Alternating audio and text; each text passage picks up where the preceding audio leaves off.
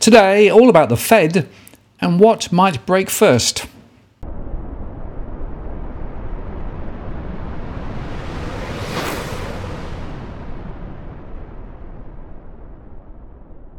Hello again, it's Martin North from Digital Finance Analytics, our latest post covering finance and problem news with a distinctively Australian flavour. Well, this is, of course, our weekly update as to what's happened on the markets. We'll start in the US, go across to Europe, Asia, and end in Australia. And Wall Street rallied on Friday to end a volatile week as US Treasury yields eased and economic data helped investors look past the growing likelihood that the Federal Reserve will have to keep its restrictive policy in place until late in the year. It continues to be all about the Fed and how gracefully they can slow the economy, said David Carter, Managing Director at JP Morgan Private Bank. The Fed is telling markets what they want to hear, but also injecting the caution that rates may need to go higher depending on the economic data.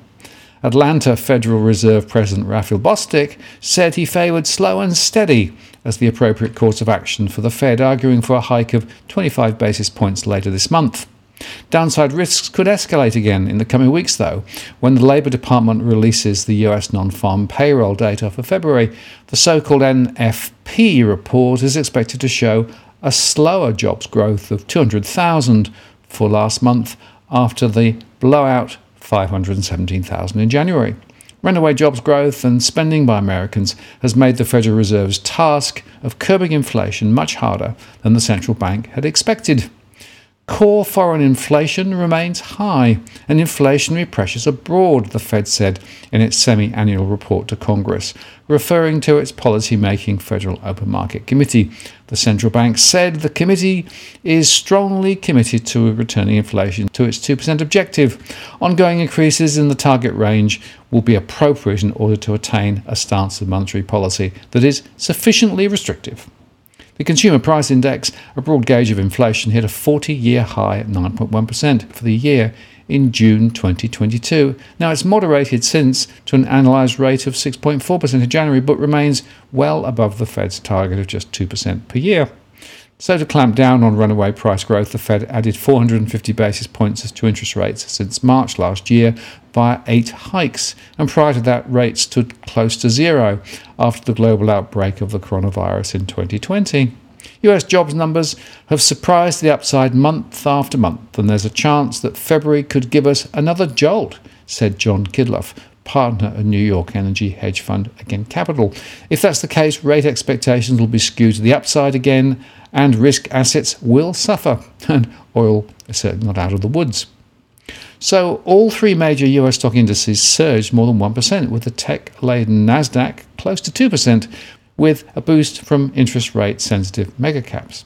US Treasury yields eased in the wake of comments from federal officials that calmed fears over inflation and interest rates. And for the week, the indices notched gains, with the S&P snapping a 3-week losing streak and the Dow returning to positive territory year to date, enjoyed its first weekly advance since late January. The week also saw the benchmark S&P 500 break through its 50 and 200-day moving averages, 2 closely watched technical levels. It's an indication that a shift is transpiring, said Robert Pavlik, Senior Portfolio Manager at Dakota Wealth. And a lot of people are suspect of it, but they don't want to be left behind.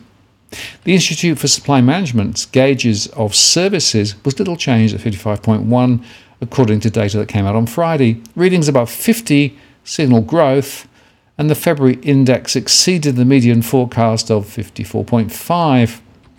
The Purchasing Managers Group's measure of new orders rose more than 2 points to 62.6. That's the highest since November 21, and signalled, healthy demand. The index of services employment increased 4 points to a more than 1 year high of 54%. So nothing here to suggest that things are slowing, really.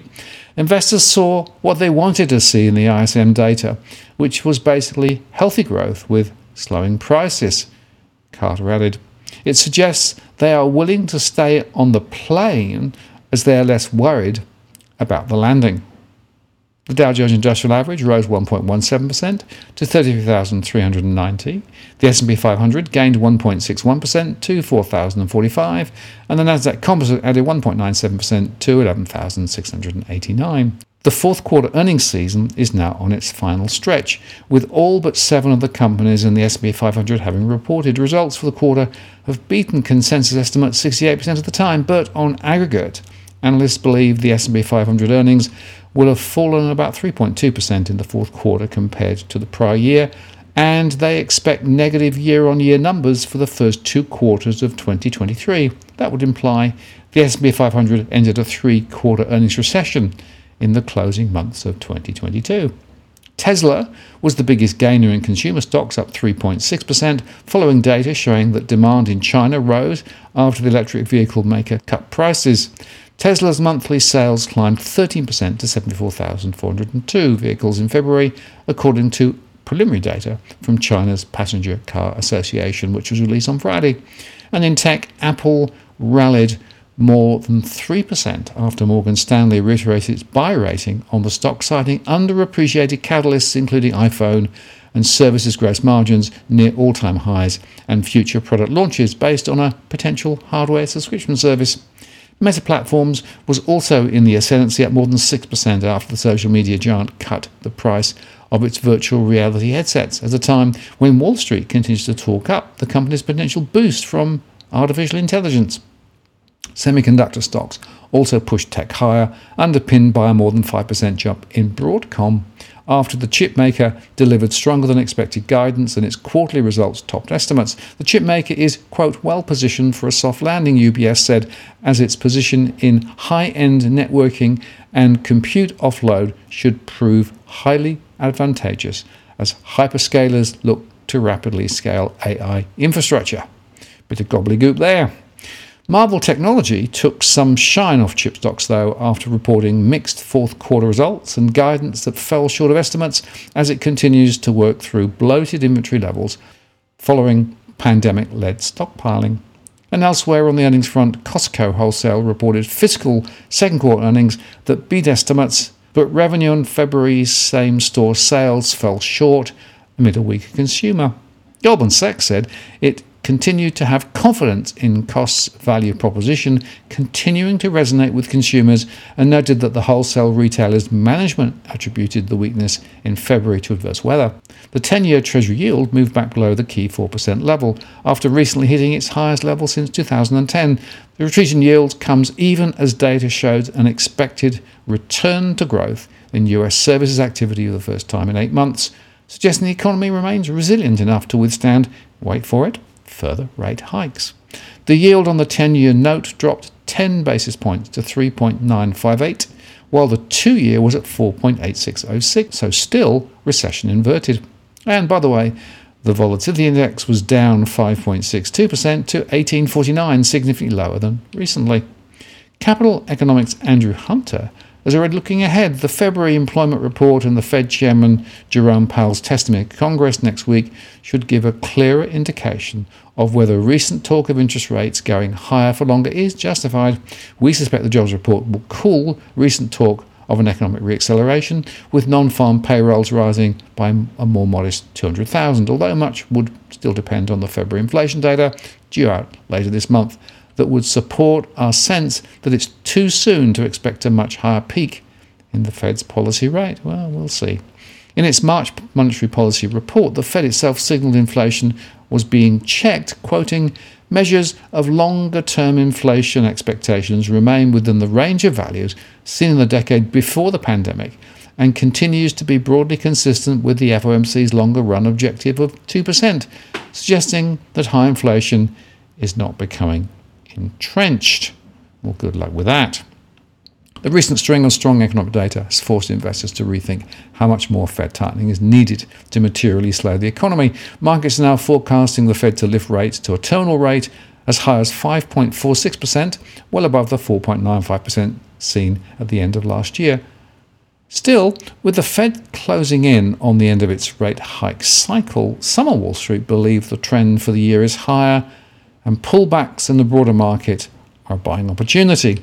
For long-term investors, the recent pullbacks are buying opportunities. Jimmy Lee, founder and CEO of the Wealth Consulting Group, said, "The main point that investors need to understand is that the Fed is going to stop raising rates probably before the summer starts," Lee added. And if that happens, I think that a lot of late money will come into the market. A little more hopium there, I think. Growth sectors of the economy, including consumer discretionary and tech, both of which are vulnerable to rising rates, were bolstered by the fall in Treasury yields. And multiple Federal Reserve officials came out and suggested they favour additional interest rate hikes while inflation readings continue to come in hot. But some analysts are calling for a return to 50 basis point hikes. But then again, markets continue to anticipate a pause by the summer, so we'll see. Gold and silver prices can be expected to move in advance of any announced pause or formal dovish turn by central bankers. Gold futures rose 1.21% to $1,862 an ounce. Interest in precious metals among general investors and speculators in futures markets has been lackluster so far this year, really. Although physical bullion buying has remained brisk, it hasn't been enough to generate much of a move in the spot prices, which of course are very much controlled by the large players. But one of the largest sources of gold bullion demand is buying aggressively. That's central banks, who around the world continue to be net accumulators of the monetary metal. They increasingly see the need for hard money and reserves amid geopolitical tensions and risks to the US dollar's status as world reserve currency. A more prominent role for gold in the world monetary order could have a significant impact on available physical supply and ultimately price. On the heels of record-setting gold buying by central banks in 2022, they are continuing to stock up in 2023. The World Gold Council reported on Thursday that central banks bought 31 tonnes of gold in January. That represents a monthly increase of 16%. Leading the way in official gold buying was China, which reported adding 15 tonnes to its reserves, and Turkey. Last year, Turkey emerged as the single largest sovereign gold buyer. Russia also made some big moves to acquire gold and encourage its trading partners to send and receive payments in the precious metal. Countries that find themselves in the crosshairs of international financial sanctions have an obvious incentive to turn to the world's most universally recognised store of value. So do countries that are grappling with inflation. Last year, central banks acquired over 1,100 tonnes of gold. That's a 150% increase from the previous year. The World Gold Council expects 2023 to be another bumper year for monetary gold demand. Now, that doesn't mean that central banks will be adopting an actual gold standard, nor does it mean that central banks will be applying sound money principles, but they do want to get inflation under control and project stability to the public. And they are increasingly viewing holding US dollars and other fiat currency IOUs in reserves as, well, risky really. Gold helps mitigate the risks of holding financial assets. While it's not practical for central banks to acquire silver on a large enough scale to fulfill the same role as gold, individuals on a more limited budget actually may find silver to be more practical for their needs than gold. Silver has the advantage right now of being relatively cheap to gold and to almost all other assets on the planet, frankly. And like gold, silver is historically and constitutionally considered to be money. In a worst-case scenario, if the banking system failed, the internet went down, and the fiat monetary system collapsed, silver coins would be far more practical for buying food and other basic necessities than gold coins. But of course, you can't eat either. And then, of course, most holders of physical gold and silver aren't doomsday preppers. Most precious metal buyers are concerned primarily with obtaining a tangible long-term store of value that also has upside potential in the event that things do go from bad to worse. But of course, silver and gold pays no dividends. And talking about sound money, there's been quite a lot of other action this week, both positive and negative. On the negative side, the House Revenue Committee in Wyoming absolutely gutted the forward-thinking bill recently passed by the Wyoming Senate. The authority for the state to acquire gold was yanked out, as were the provisions permitting certain tax payments to be paid in gold and silver. Republican Mark Jennings attempted to save the Wyoming Sound Money bill on the House floor with an amendment stipulating his state must, at long last, own at least some gold and silver. This compromise amendment would have ensured that Wyoming took one baby step forward on sound money. Unfortunately, the Jennings amendment failed by a vote of 34 to 27.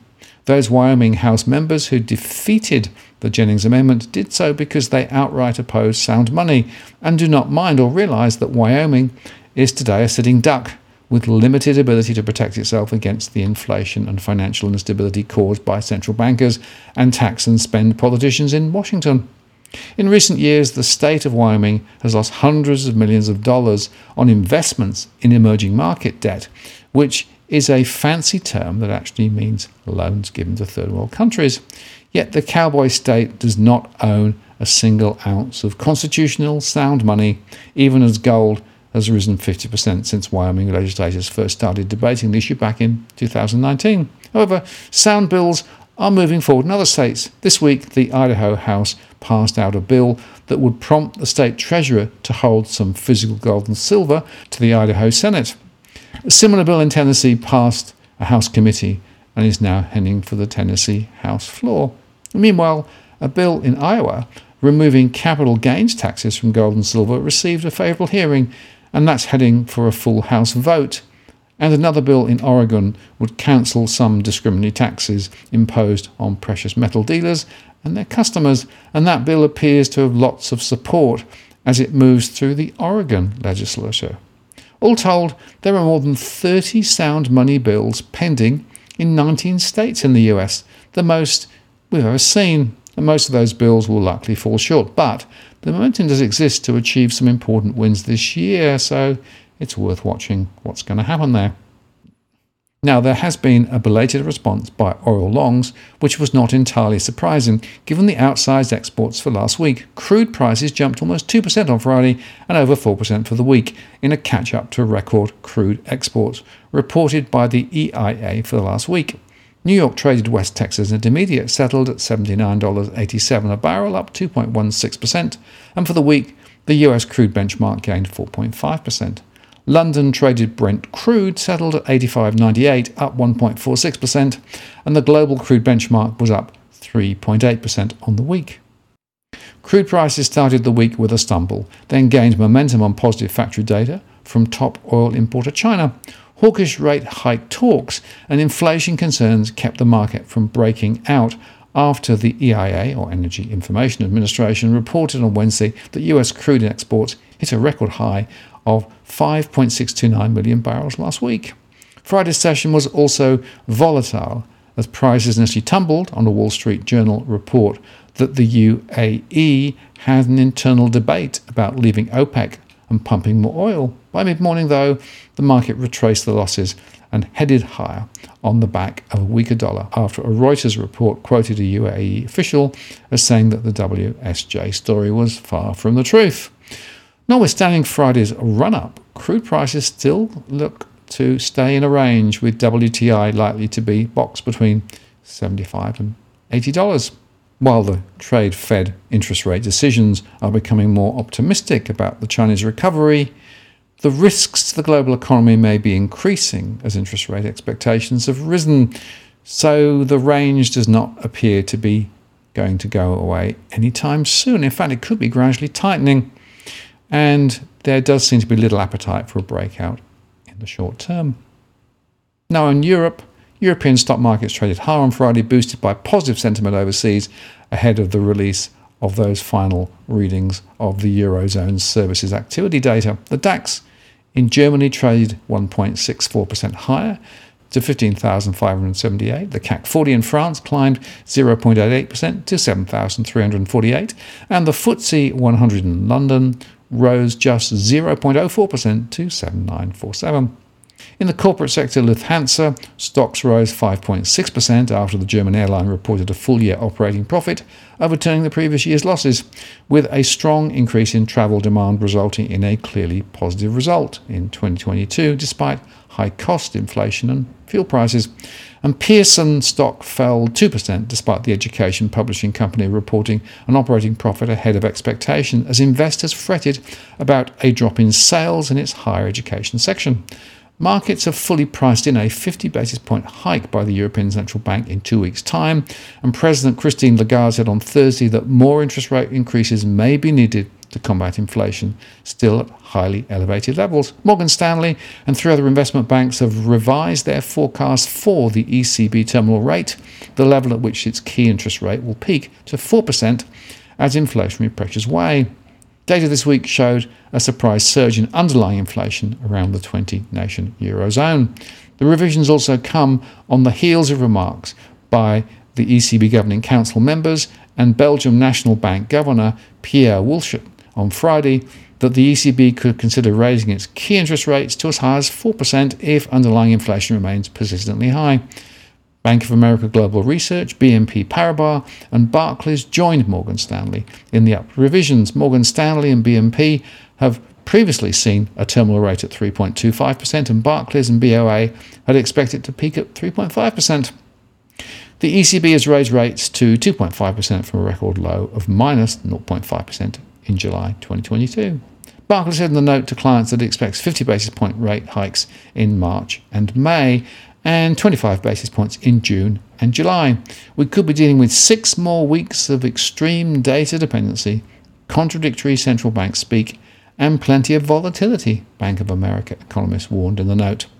And JP Morgan this week raised its forecast for the terminal rate to 3.75% from 3.5%. Most Asian stocks inched higher actually on Friday as markets digested more signals on US monetary policy and positive Chinese economic data. While Japan's Nikkei 225 index surged on a soft inflation reading from Tokyo, the Nikkei 225 was the best performer for the day, up 1.5%, as data showed inflation in Japan's capital eased substantially from an over 40-year high in January.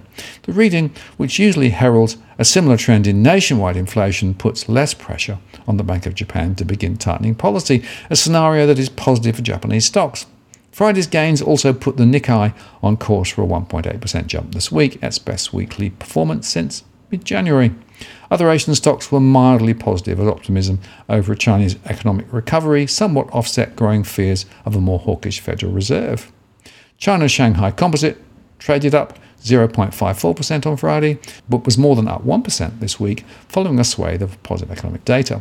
A private survey showed on Friday that China's services sector expanded at a faster than expected pace in February, and the reading followed government data that showed Chinese businesses' activity grew at its fastest pace in over a decade as a post-COVID economic recovery gained momentum. Optimism over China spilled into other centres too, with exposure to the country, chiefly Hong Kong's Hang Seng Index, which jumped 0.6% on Friday and was the best performer in Asia this week with a 2.9% bounce.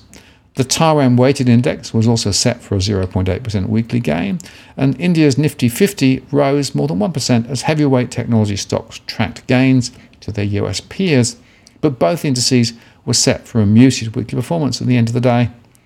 But sentiment towards Asian markets has been held back by a spike in US Treasury yields this week as continued signs of stubborn inflation and a strong jobs market drove up expectations that interest rates will remain higher for longer. And rising interest rates had battered Asian markets through 2022 and have limited any major recovery in the region so far in 2023. Fears of a potential recession triggered by pressure from higher rates have also weighed on sentiment this year. Now in Australia, the S&P ASX 200 rose 28.2 points or 0.4% to finish the day's trading at 7,283. Mining energy stocks lifted the index on hopes that China's economic recovery will spur demand. China is Australia's biggest customer of commodities, particularly iron ore, of course. New Hope rose 1.4% to $5.77. Santos advanced 1.3% to $7.20, while Woodside rallied 0.5% to $37.79. Oil prices were on track to post 2% gains for the week, and Dalian iron ore futures hit an 8-month high on Friday following a rebound in China's factory activity. Rio Tinto jumped 1.6% to 126.43. BHP Group powered up 0.6% to 48.32, and Oz Minerals was unchanged at $28 after independent expert Grant Samuel backed BHP's $9.6 billion bid for Oz. Fortescue dropped 1.3% to $22.76, and mining contractor Dow EDI trimmed early losses to end the session unchanged at $3.28 in another painful day. The stock opened lower after the sudden resignation of Chairman Mark Cello, following an admission of errors in the group's accounts and a steep fall in profit. Downer's market capitalization has almost halved to about $2 billion from $3.8 billion in mid-2022. Morningstar's head of equities, Peter Warnes, said Downer had potential, but its management needed a clean out from top to bottom. It could also become the target of a takeover. It seems to me the market has overreacted and an opportunistic bid from private equity could be launched, followed by a full clean out of management, Warnes said. Qantas's early rally lost steam and the shares finished 0.3% lower at $6.52. Qantas plans to hire as many as 8,500 people, including pilots, cabin crew and engineers in the next 18 months as part of a recruitment and training initiative to replace thousands of roles slashed during the pandemic.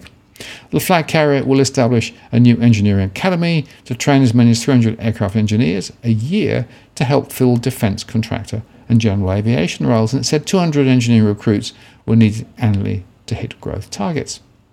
Amphil was the biggest index laggard with a drop of 5.8% to $31.05 in an ex-dividend trading session, and the major banks rallied with NAD leading the pack, gaining 1.1% to 29.17. CBA rose 0.7%, ANZ 0.59% and Westpac was up 0.42%. Macquarie was up 0.33% to 185.47. And Bitcoin has been trading the narrow range since the beginning of the week, attempting to hold the $23,000 range. However, volume selling below 23,200 throughout the week saw Bitcoin falling to around 22,000 US. It was last down at 22,354, down 4.77%. The recent downward momentum in crypto markets began when the financial problems of US crypto-focused company Silvergate Capital Corp came to the fore. Leading crypto companies in the US decided to stop doing business with the bank, citing Silvergate's problems. This development had a negative impact on the already stalled Bitcoin price, causing a remarkable drop of 6% in 1 hour. As long as Bitcoin holds the 21,200 to 21,300 range, it's going to continue in some sort of recovery, but daily closes below that level could see a new bearish momentum begin below 20,000, so not out of the woods yet, and probably more crypto bad news ahead. But more broadly, you can see this contention between higher interest rates from the Fed and the market still hoping that the Fed will be able to turn turtle quickly and the markets will be able to bounce higher.